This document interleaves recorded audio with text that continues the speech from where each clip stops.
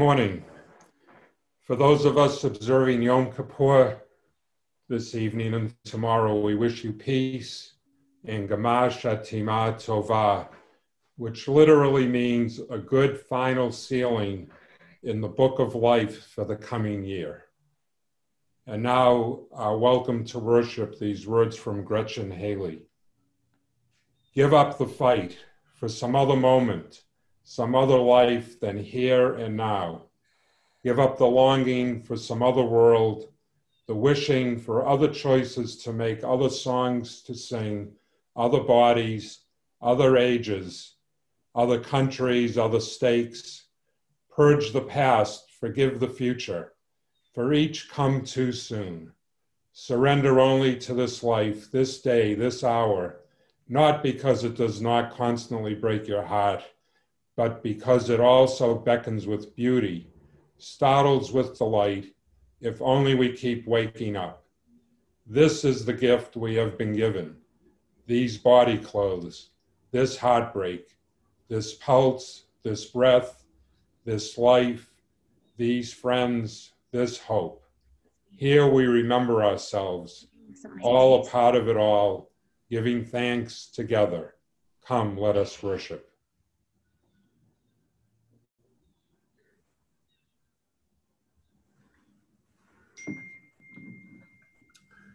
And we'll have good morning, everybody. We'll have announcements from Abby Marshke, our board president. Hi, good morning and welcome. We're recording this so everyone is muted, so switch to gallery view and say hello. We'll have information in the chat box as well coming through the service from Dara. So grab a chalice. After the service, we'll have a virtual coffee hour, so stick around. It's 20 minutes and you'll get to see friends new and old. We're excited to offer micro gatherings. We miss you. And in response to the very, very felt need so many of us have had to gather in person, the board and the ministers are looking for different ways to have distinct micro gatherings. So when you're thinking about what you might want to offer or attend, think small, think outside, think spaced. So send your ideas to Nathan, email in the chat box with a description of the time, the locale, the number of people, and whether or not you want kids there. Think about maybe doing apple picking, outdoor meditation, and outdoor yoga. Let's take advantage when the weather is conducive, and thank you. Tonight is the first meeting of a covenant group for new people, so that's going to be at 7, and again, more chat in the details. And there's also information from in the chat about for new visitors to fill out our welcome form. So thank you, and we're so glad you're here. So everybody switch over to gallery view and say hi. I can't do it.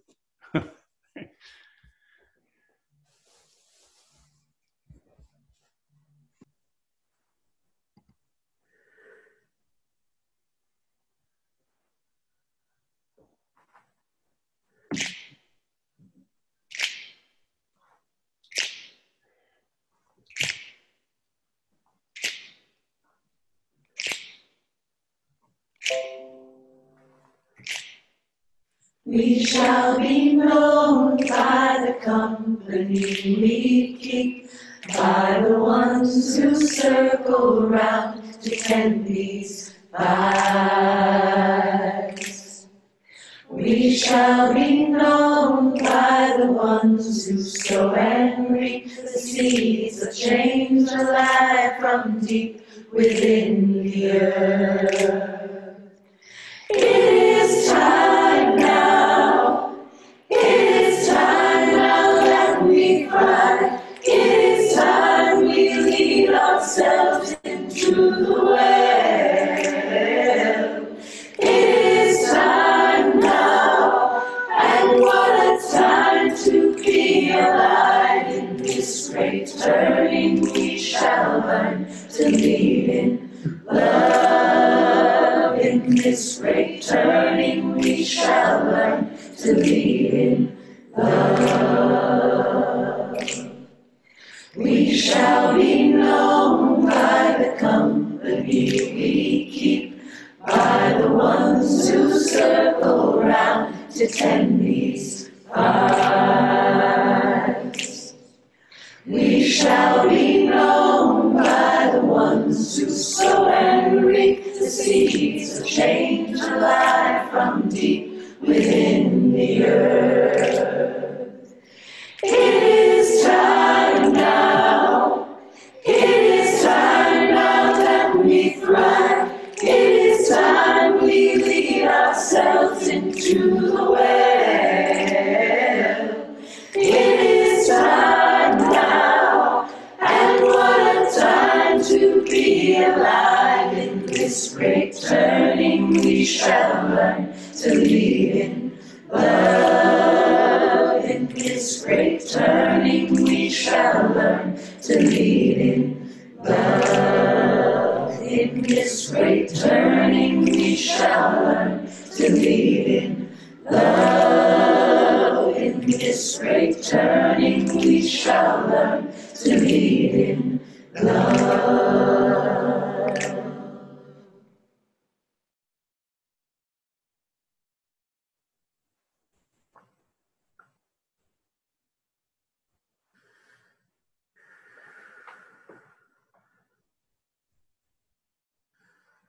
Well, good morning again, everyone. In case you don't know me, you see my name there. I am Reverend Nathan Dietering, one of the ministers here in our congregation, and lucky to be one. As you just saw and heard from that beautiful musical piece and video, today we join Unitarian Universalists across the United States in lifting up the imperative work of access to voting in the democratic process this election cycle. And all the voices and the people you saw in that video just a moment ago reflect the diversity in our Unitarian Universalist movement, diversity of race, diversity of age, diversity of theology, diversity of political perspective. And some of the things we're going to hear this morning, you know, they reflect our differences as well as our similarities. So lean into the fact that we belong, you and I, to each other in our congregation in Sherborn, but also across the country to a covenant that holds us together across our distinctions and differences as we think about and lean into this important work of accessing the voting process and the democratic process of this election cycle. So I'd love for you to join myself and Emily in our opening words this morning. I will read the first part and then please respond. Emily will respond, but join in Emily into your screen. I know it's muted, but we can all see your lips moving, so we know actually who's participating and who isn't.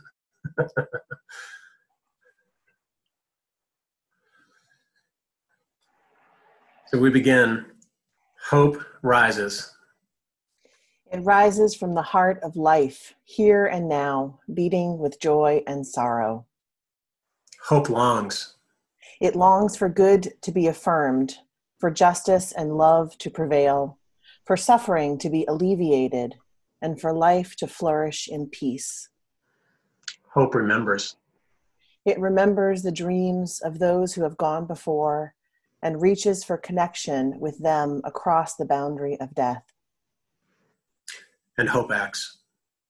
It acts to bless, to protest, and to repair.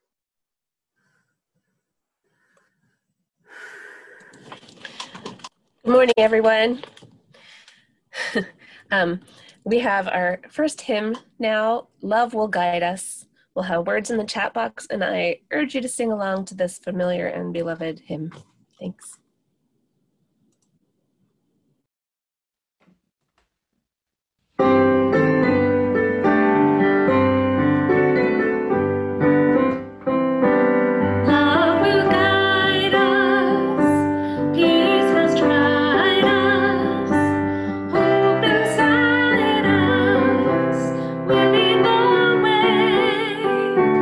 On the road from me to give.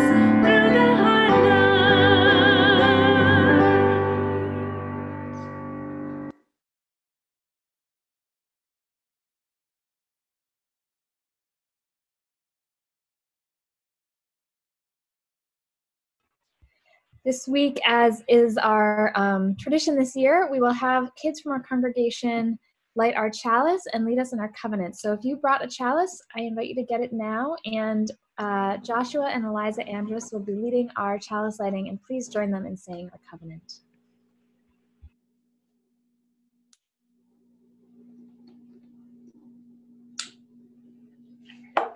Love is the spirit of this church, and service is law.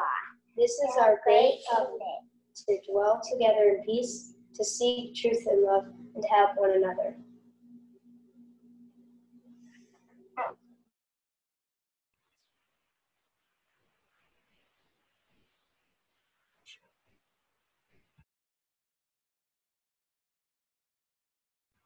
And please join us in singing our covenant, which will come up in singing our doxology, which will come up in just a moment.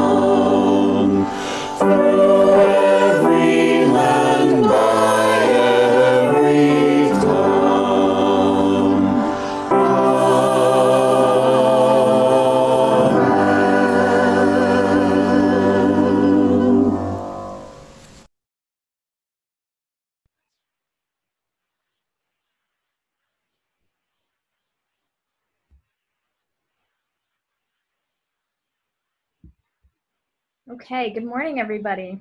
So now is the time in our service for our Wonder Box, and I would like to invite any kids who are here to come on forward for our Wonder Box.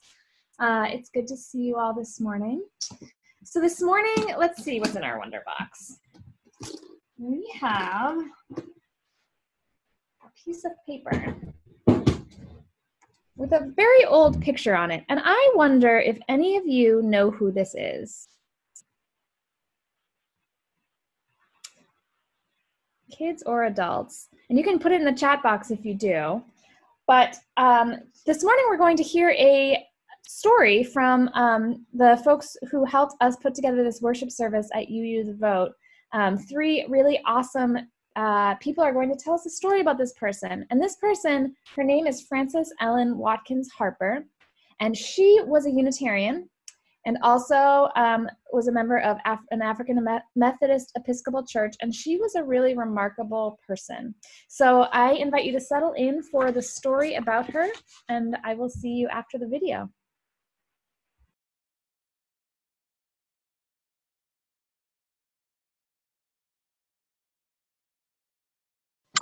All right, everyone. So gather together because we are going to talk about somebody amazing. Frances Ellen Watkins Harper was born and raised into a free Black family in 1825. Her family lived in Maryland, where slavery was still legal. Being born free in a land where people who looked like you were enslaved was something that inspired both Frances and her family to become abolitionists. When she was very young, both of her parents died, and she went to live with her aunt and uncle. Theirs was an abolitionist household. They worked to end slavery, and they also ran a school where Black children, including Frances, received an education. While still a young teen, she went to work as a housekeeper and seamstress in the household of a Baltimore bookstore owner. Her employers encouraged the inquisitive Frances to use their big library. She devoured books and began to write poetry and essays which appeared in the newspaper. By the time she was 20 years old, her writings were published in her first book, Forest Leaves. In 1850, Congress passed a law that allowed slave catchers to kidnap, enslave, and sell free Black people in states where slavery was legal. Her aunt and uncle fled from Maryland to Canada. Frances fled to Ohio, which did not allow slavery, and then 2 years later to Pennsylvania. In Pennsylvania, she became involved in the Underground Railroad, a movement that helped people escaping from slavery. Throughout this all, Frances continued to write and to publish books of poetry, much of it against slavery. In time, Frances became the first Black woman to earn a living through the use of her words, living modestly and donating much of her income to helping her uncle's work with the Underground Railroad. In 1854, the Maine Anti-Slavery Society hired her to travel all over the Northeast to make anti-slavery speeches. She became one of the most famous speakers and authors of her time. All kinds of people came to hear her speak, but she made a point of not charging Black people admission. Frances was progressive throughout her life. While she wrote and spoke against slavery, she also took other kinds of actions. She refused to wear or eat goods that were farmed by enslaved workers, including cotton and sugar. She wouldn't wear clothes made of cotton or eat food that contained sugar. In 1860, the year that the Civil War began, Frances Watkins married Benton Harper, who already had 3 children. The two had a daughter together, and Frances took time off from her writing and speaking to tend to her blended family. Unfortunately, just a few short years later, her husband died, leaving her as a young widow responsible for many unpaid bills. Frances Watkins Harper made the difficult decision to send her children to live with relatives and go back on speaking tours in order to make money and provide for her family. By then, slavery had ended, and she spoke for women's rights and for legal and civil rights for Black people. She wrote poems and essays about the experiences of new freed slaves struggling to make their way despite the damage done to Black people by slavery. In 1870, she joined the Unitarian Church of Philadelphia. There, she found a community where white and Black people came together, and where many shared her passion for justice.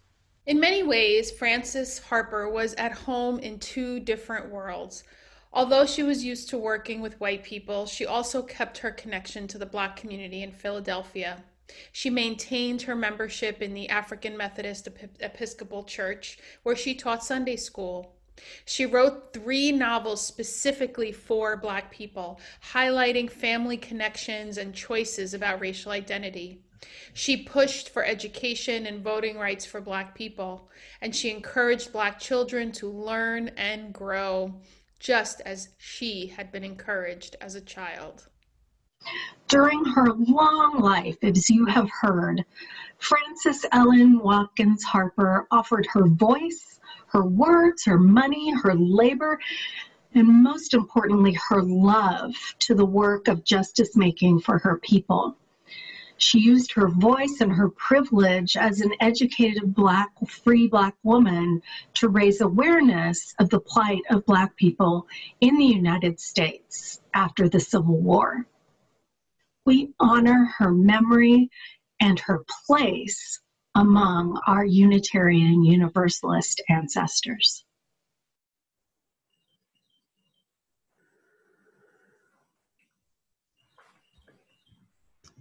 So thanks for watching that with me. I think she was a pretty amazing person, and one of the things that I think was really amazing about Frances Ellen Watkins Harper was the way that she lived her values in the world.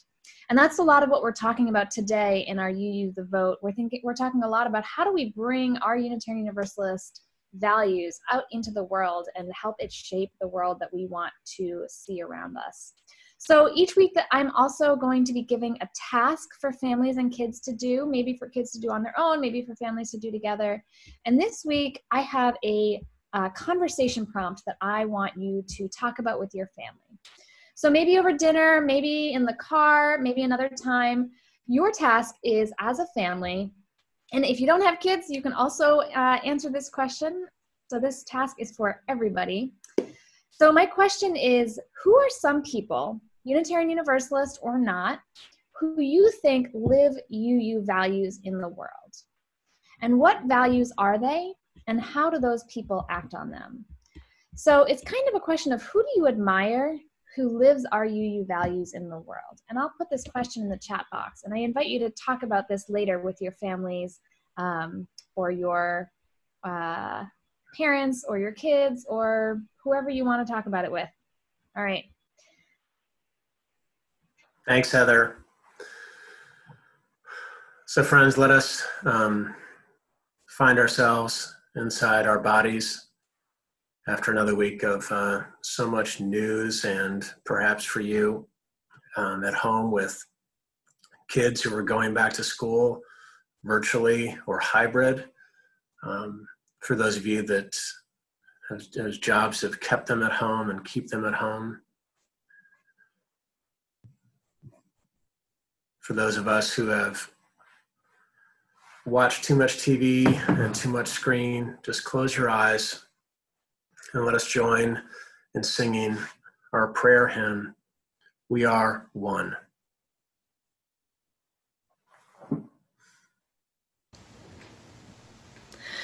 In the waters, we are one. In the waters, we are one. In the waters, we are one. We are one. We are one. We are one. In the waters, we are one. In the waters, we are one. In the waters, we are one. We are one. We are one. We are one.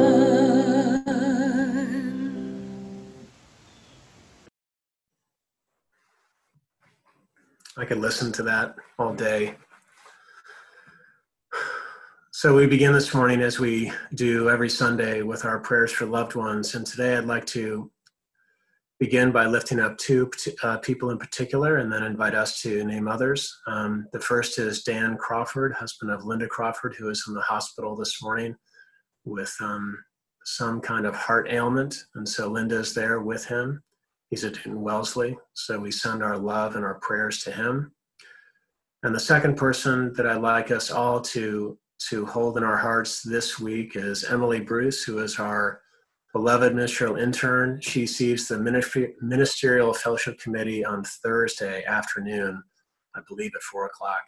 So, and this is the committee that really kind of, gets to celebrate Emily, we believe, and I know, celebrate Emily and sort of give her the gateway pass to look for ministry positions in the future. So, as somebody said in the chat box, you got this, Emily, you got it, and we love you, and it's gonna go just fine.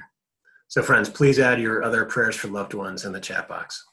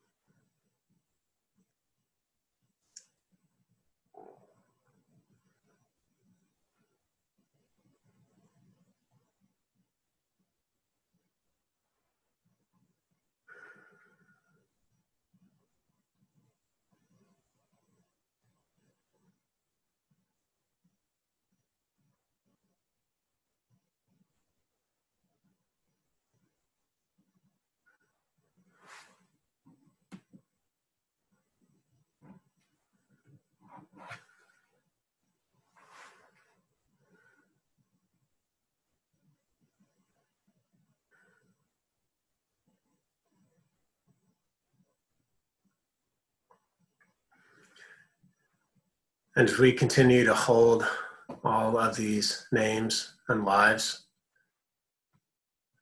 and we will light a chalice in their honor.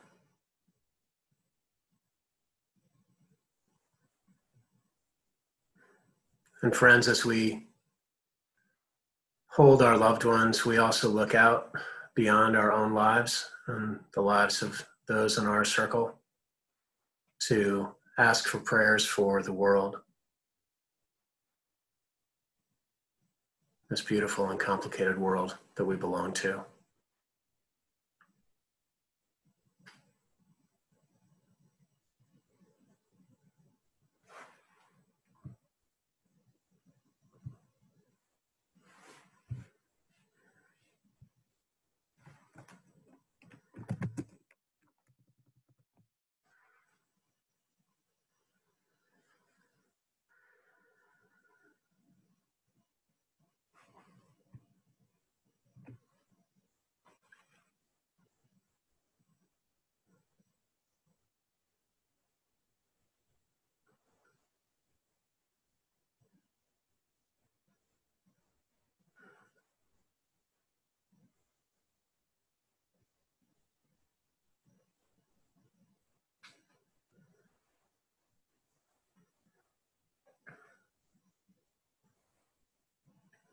For all of these prayers for our world and for all those still coming in, we also light a candle.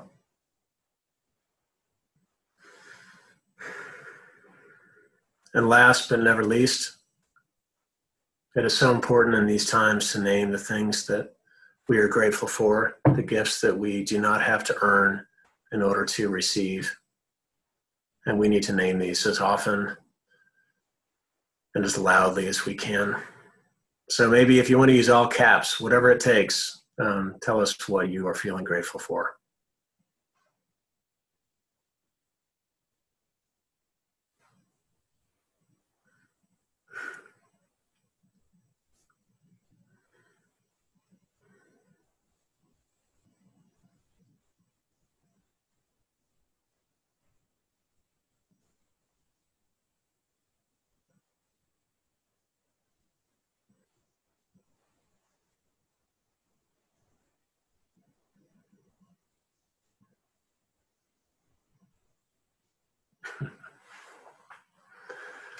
Just gotta say, this is my most favorite part of the week, I think.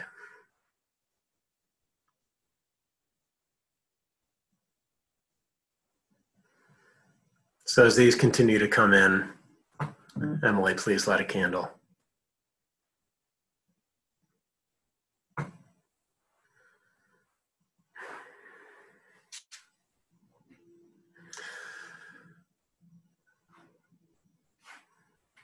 I invite you to pray with me, remembering that prayer, the way that I like to think about it, as you often hear me say, is not about changing things, but prayer is changing people so that we can change things.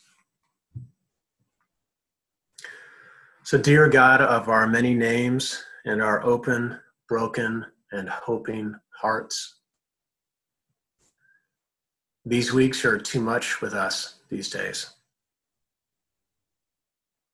In the season of Yom Kippur, in this weekend, where we put down our mistakes of the year and we think about starting over. Our prayer this morning is to equip us for the long haul. For Breonna Taylor's family and the laws that don't work for Black and brown people. Equip them and equip us for the long haul. For the hypocrisy we see in our Congress and the disappointment in our leaders.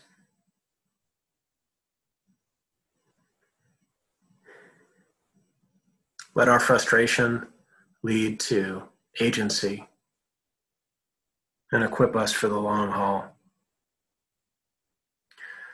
For the bluster of the current president and his roiling of the election process in order to distract from COVID-19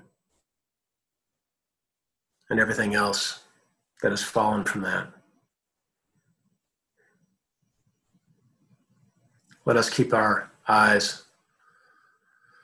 on what is most important and equip us for the long haul. For school going back now this third week, for all of our young ones, virtually, hybrid, full-time, and for their parents and guardians, equip every one of you and every one of us for the long haul. And for winter coming, and meanwhile, these warm days, not enough rain, of course, but they are still beautiful. Equip us with gratitude for the long haul. Friends, what will it take for us to be long haul people? This is our prayer, that we will have resilience and patience and the ability to name our feelings, capacity to vote early, and the unrelenting power to give love and then to receive it. Let's be held together in several moments of stillness, all of us.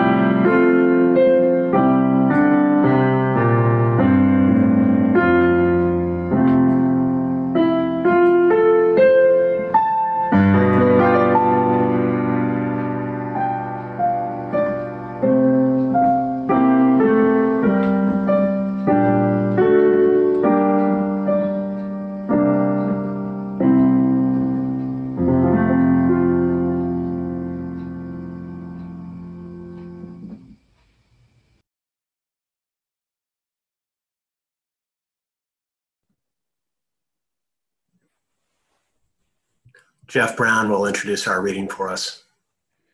Thanks, Reverend Nathan. Our reading this morning will actually be delivered by the author of it via video. This is Nicole Presley, who's the National UU the Vote organizer.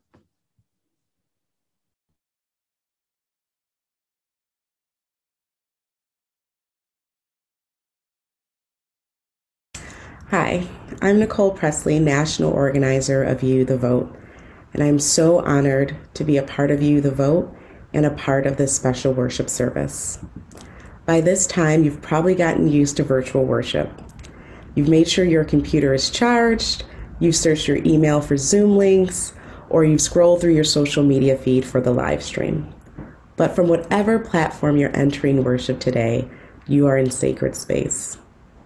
Getting here was not easy. Remember the spring? Remember, many of us had to learn new skills and to stretch ourselves and maybe our internet speed to continue to gather with our beloved faith community. We learned Zoom, we downloaded apps, and we reached out for help to be with one another. Transformation is always a stretch, and we need to bring that same energy to this year's election. In the past few months, I have witnessed amazing things from all of you. We created a goal to reach out to 1 million voters, and we are almost there. We stretched ourselves. We stretched ourselves to get on another Zoom call, to learn to text voters, phone bank, and send postcards. We learned how to be vulnerable and have critical conversations with members of our communities. UUs, we are not just a faith community that believes another world is possible, but we are a community that is willing to act to make that world a reality. We have a legacy of showing up, and we know that our victories are never guaranteed, and we know that those victories are never won by those in power ceding it willingly. The people imagined it, the people demanded it, and we, the people, gathered to make it so. In all of our movements, the stakes were high. But instead of mobilizing out of the fear of defeat, we have organized out of a sacred calling to build a world that we know is possible.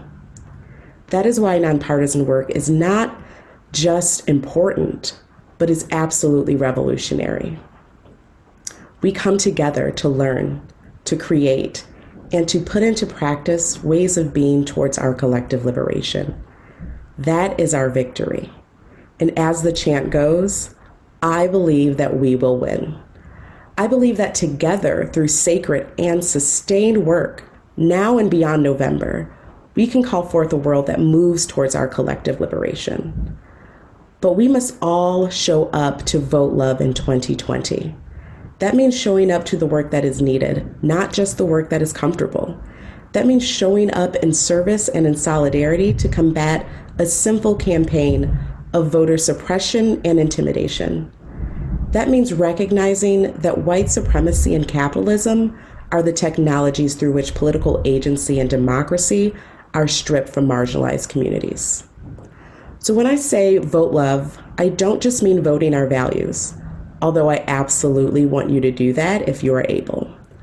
I don't just mean showing up to voter contact work, even though I absolutely want everyone to join into this work. I mean centering the oppressed, working to free them all, to defend Black lives, to fight for climate justice and healthcare for all, for reproductive justice, and for safe and thriving schools and communities. I mean continuing whatever work is necessary to make sure every ballot is counted and that the results and will of the people are respected. We have important choices to make in 2020. But if we are to really vote love and defeat hate in 2020, we must also commit to continue to side with love every single day after November 3rd and into 2021. If you are in it for the long haul, if you believe that another world is possible because you are gathered in a community that puts faith into action, if you are ready to stretch beyond November 3rd to protect democracy, join us. Take the Vote Love Pledge to join a team that is organizing to take action in this election and ready to mobilize after November 3rd for the work ahead. Join me. Take your phone out, text, Pledge love to 51555 to take the pledge today, or go online at uuthevote.org. We need everyone in this work. Thank you for finding your role in this work. Thank you for doing it with joy and hopefulness. And thank you for joining UU the Vote. Let's make sure love always wins.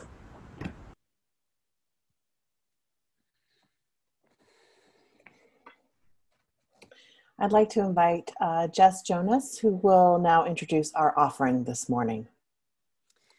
Today's offering will go to UU the Vote, which several of you have been involved with over these past few weeks in the form of writing postcards to people, voters who live in areas with increased voter suppression. UU the Vote is a nonpartisan movement, and it's not only about mobilizing our communities to vote love and defeat hate in the 2020 election. It's about building safety and freedom for all of our communities, even in the midst of crisis and change. We're offering concrete and meaningful ways to engage from now until Election Day and beyond. Because of UUs who have given generously to UU the Vote, grants have been directed to our state action networks in Ohio, Pennsylvania, North Carolina, and Arizona. Our members are working with frontline communities and faith coalitions to talk about our values, fight voter suppression, and really doing all that we can to make sure voters turn out in November.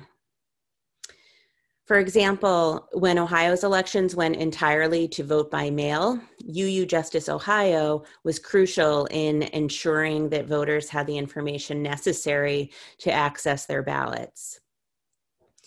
In partnership with Reclaim Our Vote, we're making texts and calls to connect voters to the information they need to overcome the barriers that are being placed in their way.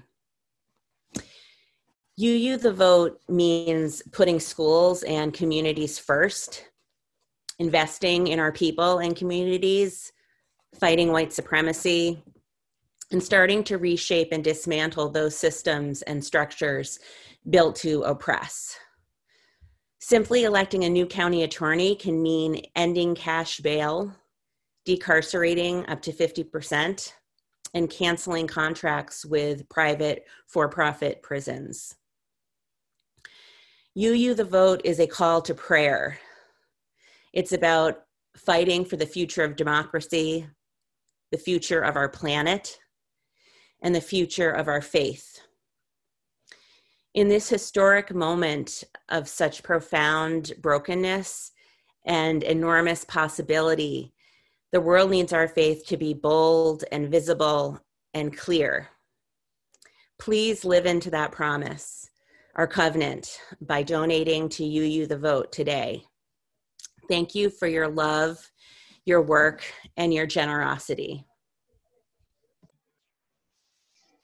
Thank you so much, Jess. Jess has been my partner in crime as we have launched the UU the Vote effort in our congregation this fall. We are collecting our offering as per usual through Realm, so you'll see the instructions and the link in the chat box on how to give. And please designate whether you would like your donation to go towards your pledge or towards UU the Vote. So see that page for more info, and then we'll also post this at the end of the service as well. And thank you all so much, as always, for giving what you can when you can. Thank you.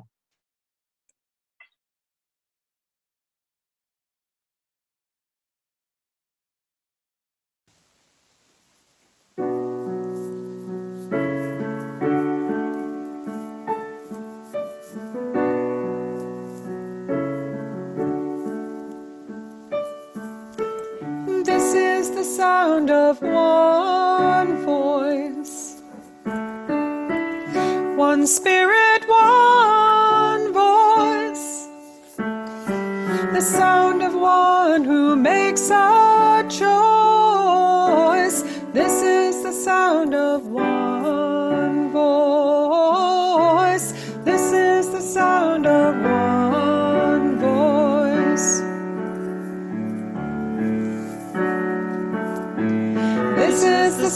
sound of voices too. The sound of me singing with you,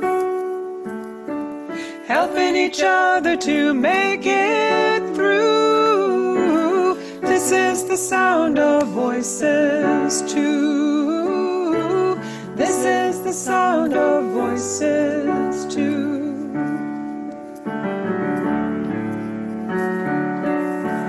This is the sound of voices three, singing together in harmony,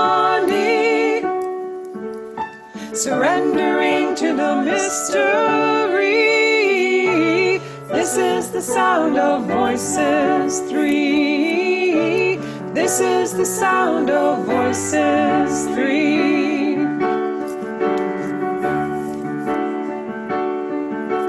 This is the sound of all of us, singing with love and the will to trust. Leave the rest behind, it'll turn to dust. This is the sound of all of us. This is the sound of all of us.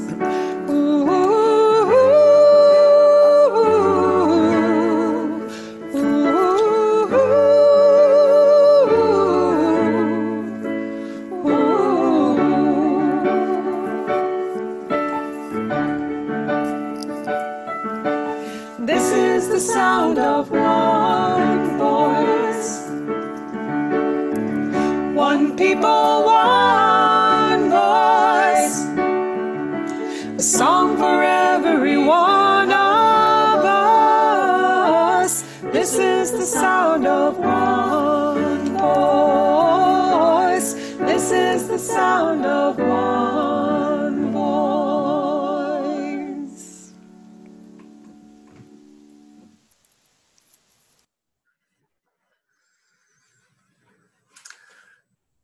Thank you to all the singers for that beautiful song for us.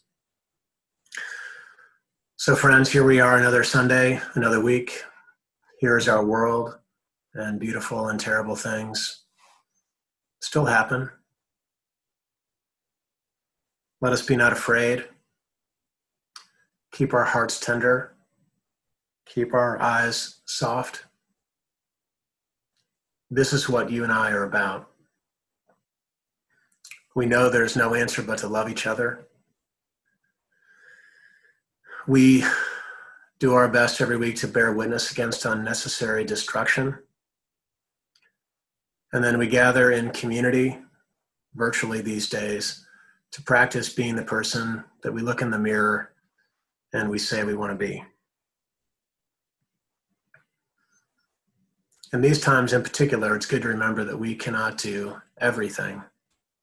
Sometimes you can't even do two things, but you can do something, I know.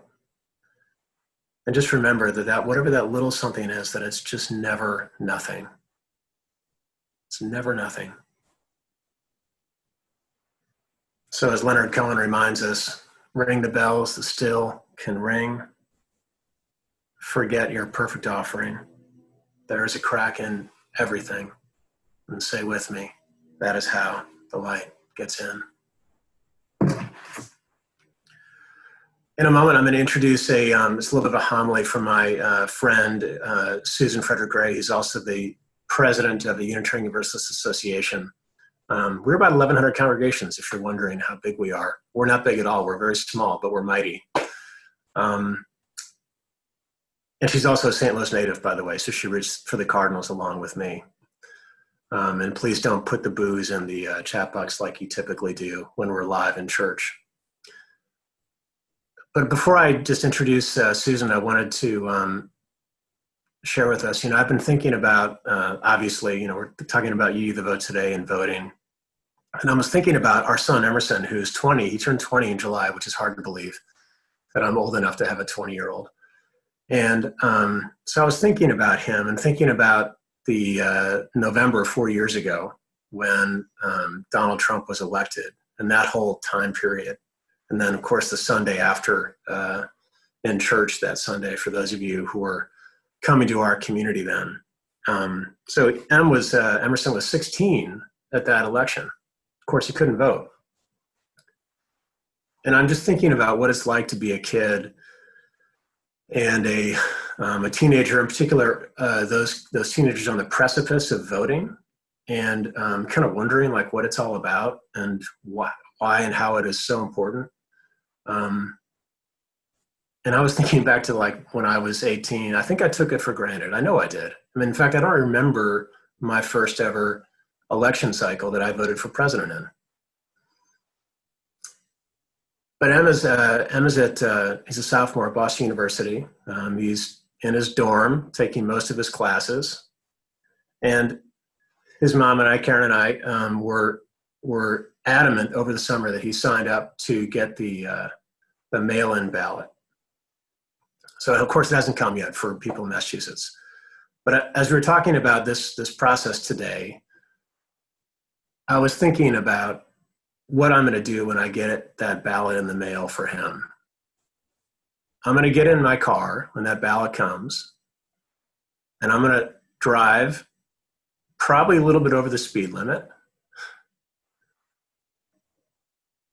And I'm going to meet him outside. And then he'll ask me to buy him coffee, which he always does. And then I'm going to give him that ballot, and I'm going to tell him that this is maybe one of the most important things that you will do this fall.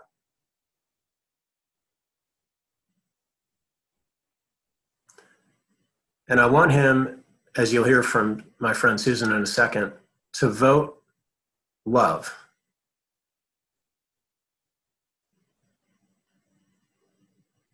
Invite him to what that word means, and invite him to express his values, and to see how one way that he can literally practice love is by filling out the ballot. I don't know what he's going to put down. I mean, I still help to pay for his tuition, so maybe I can expect that, but I want him to vote love. And I think that he's going to remember this moment, this election, this first ever voting for presidential election in his life. I think he's going to remember that for the rest of his life, as I hope we all do.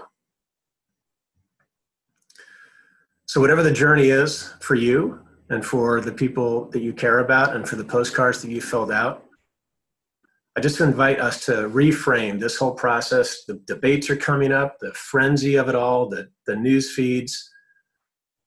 Strip that all away and just think about voting love. Voting love.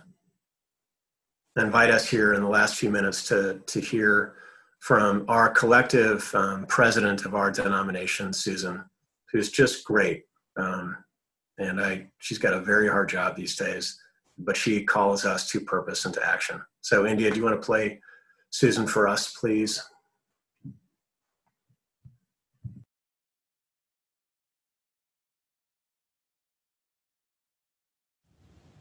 I was 13 years old when I became a Unitarian Universalist. I was raised in this faith, but I was 13 when I claimed it as my own.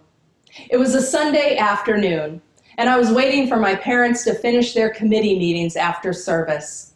All the other kids had left, and I was bored. I wandered into the visitor's corner, and a little red wallet card caught my eye. It said in bold letters on the front, "What do Unitarian Universalists believe?" My 13-year-old self wondered, what do Unitarian Universalists believe? As I read the 10 statements written by the Reverend David O. Rankin, in my heart, in my soul, as I read those words, I said, yes, this is what I believe. One phrase in particular planted itself in me like the deepest truth, and I never forgot it. We believe in the motive force of love. It was in that moment when I knew that this was my religion. I start with this story to ground the work of UU the Vote in our theology, which is its foundation and its inspiration. This year marks the 250th anniversary of what we celebrate as the beginning of universalism in the United States. It was on September 30th, 1770, that Universalist John Murray preached his first sermon on this continent. And the truth that I read in that little red wallet card, the truth I've never forgotten, is the message of universalism.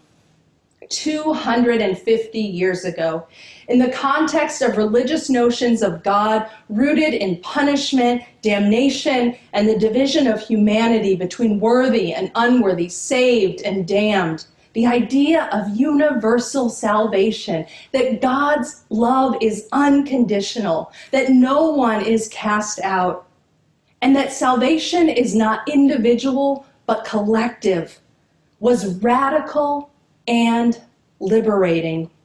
Universalism proclaimed that humanity was bound together in a common destiny, and that love is the thread that binds each of us to the other and everyone to creation. Universalists believed that God is love. They also believed in hell. They just believed that it existed here and now on the earth. The great Universalist preacher Hosea Ballou was clear about how politicians and those in power used fear, stoked fear, to protect their greed and corruption and self-interest, and he knew the suffering that resulted from that. Rather than speak of theology in terms of speculative notions of God, Ballou spoke of it in terms of human experience here and now and our relationships to each other. A society that lives out the motive force of love would be one that fosters joy and liberation and thriving for all people.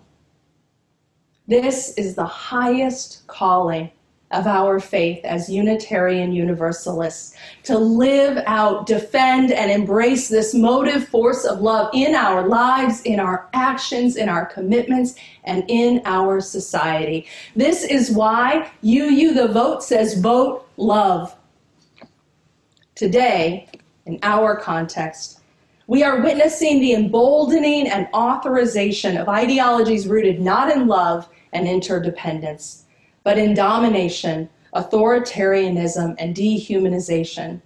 And just to be clear, this is not new. It has a long and deadly history on this continent, going back more than 400 years.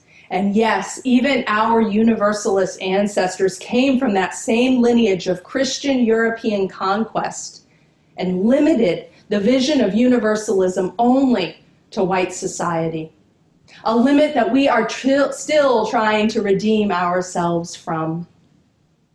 It is dehumanization that creates systems that put children in cages, that deny health care to our transgender siblings, that allow police violence and the murder of Black people to continue unabated and without accountability.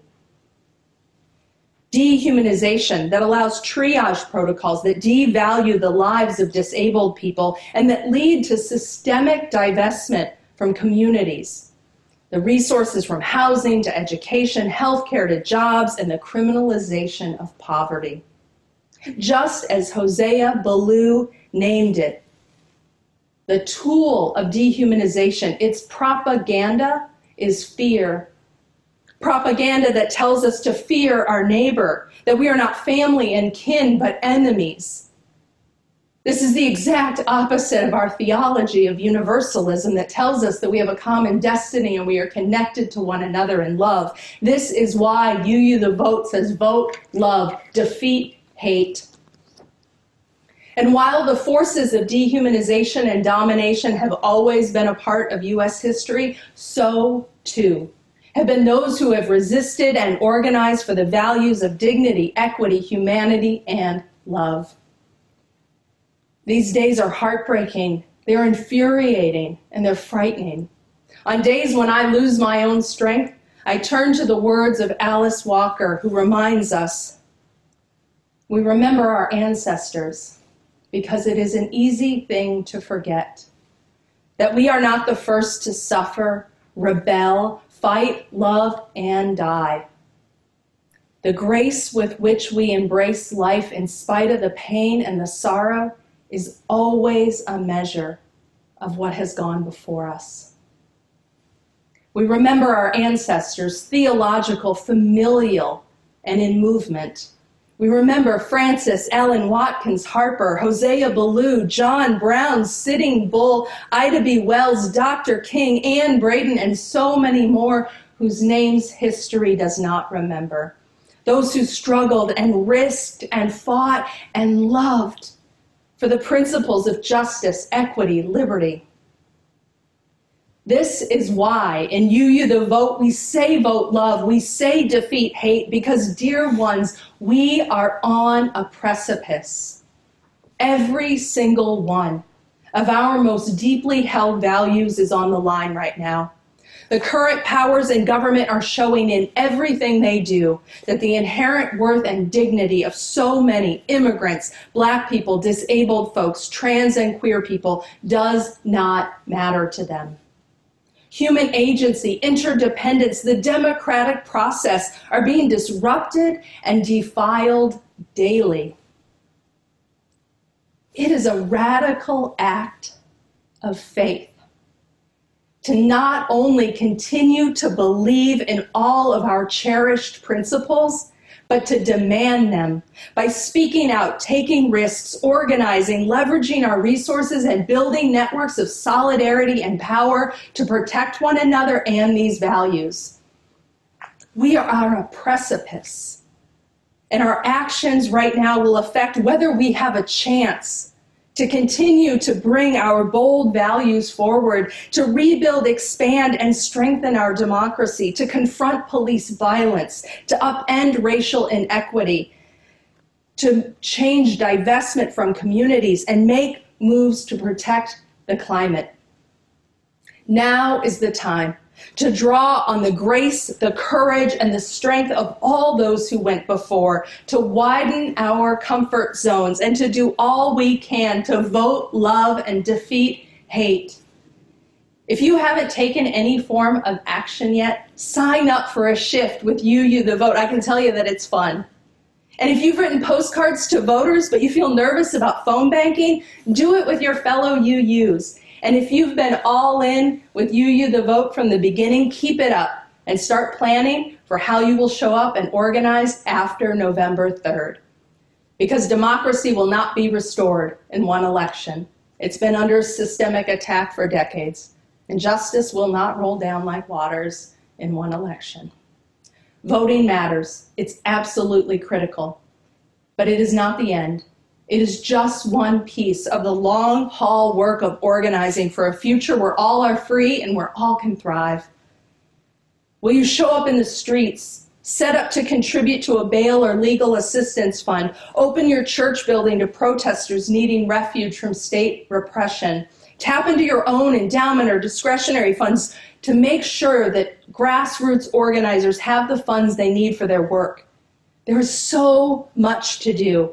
And our faith calls us to love more radically, to give more generously, to believe more fervently that another world is possible, and be willing to be all in for that future.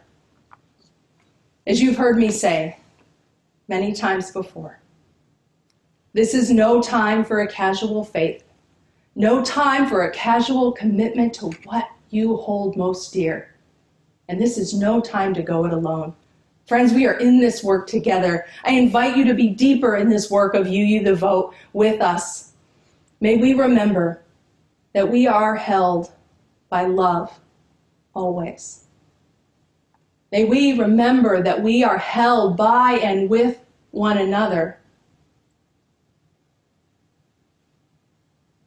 And may we all together be all in today, tomorrow, next month, and next year for justice, for love, for democracy, and for a future that is free and thriving for all people.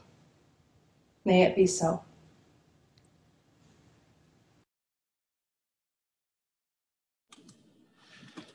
And now let's sing together about moving forward and taking action with one more step The words are in the chat box. Thank you for singing.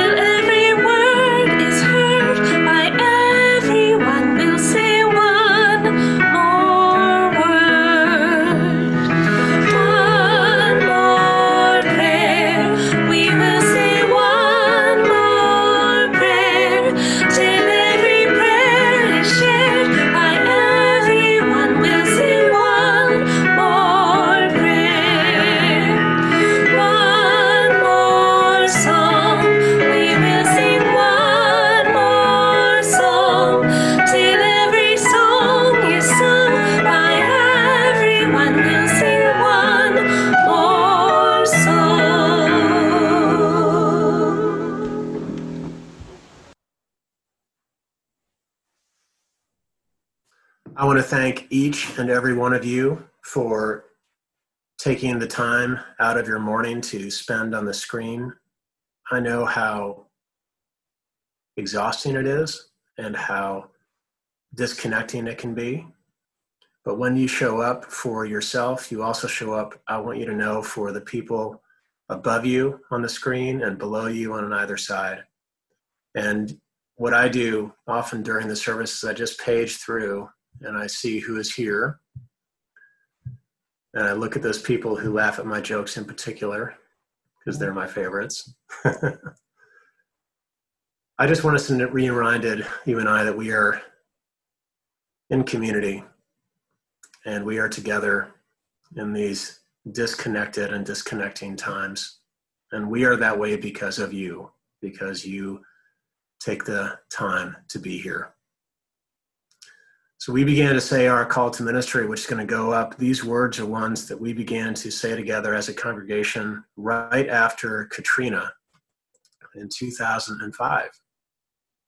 So they have a history of uniting us in our work for the communities that surround us and the communities beyond us, which is what Voting Love this season is all about. So please say with me,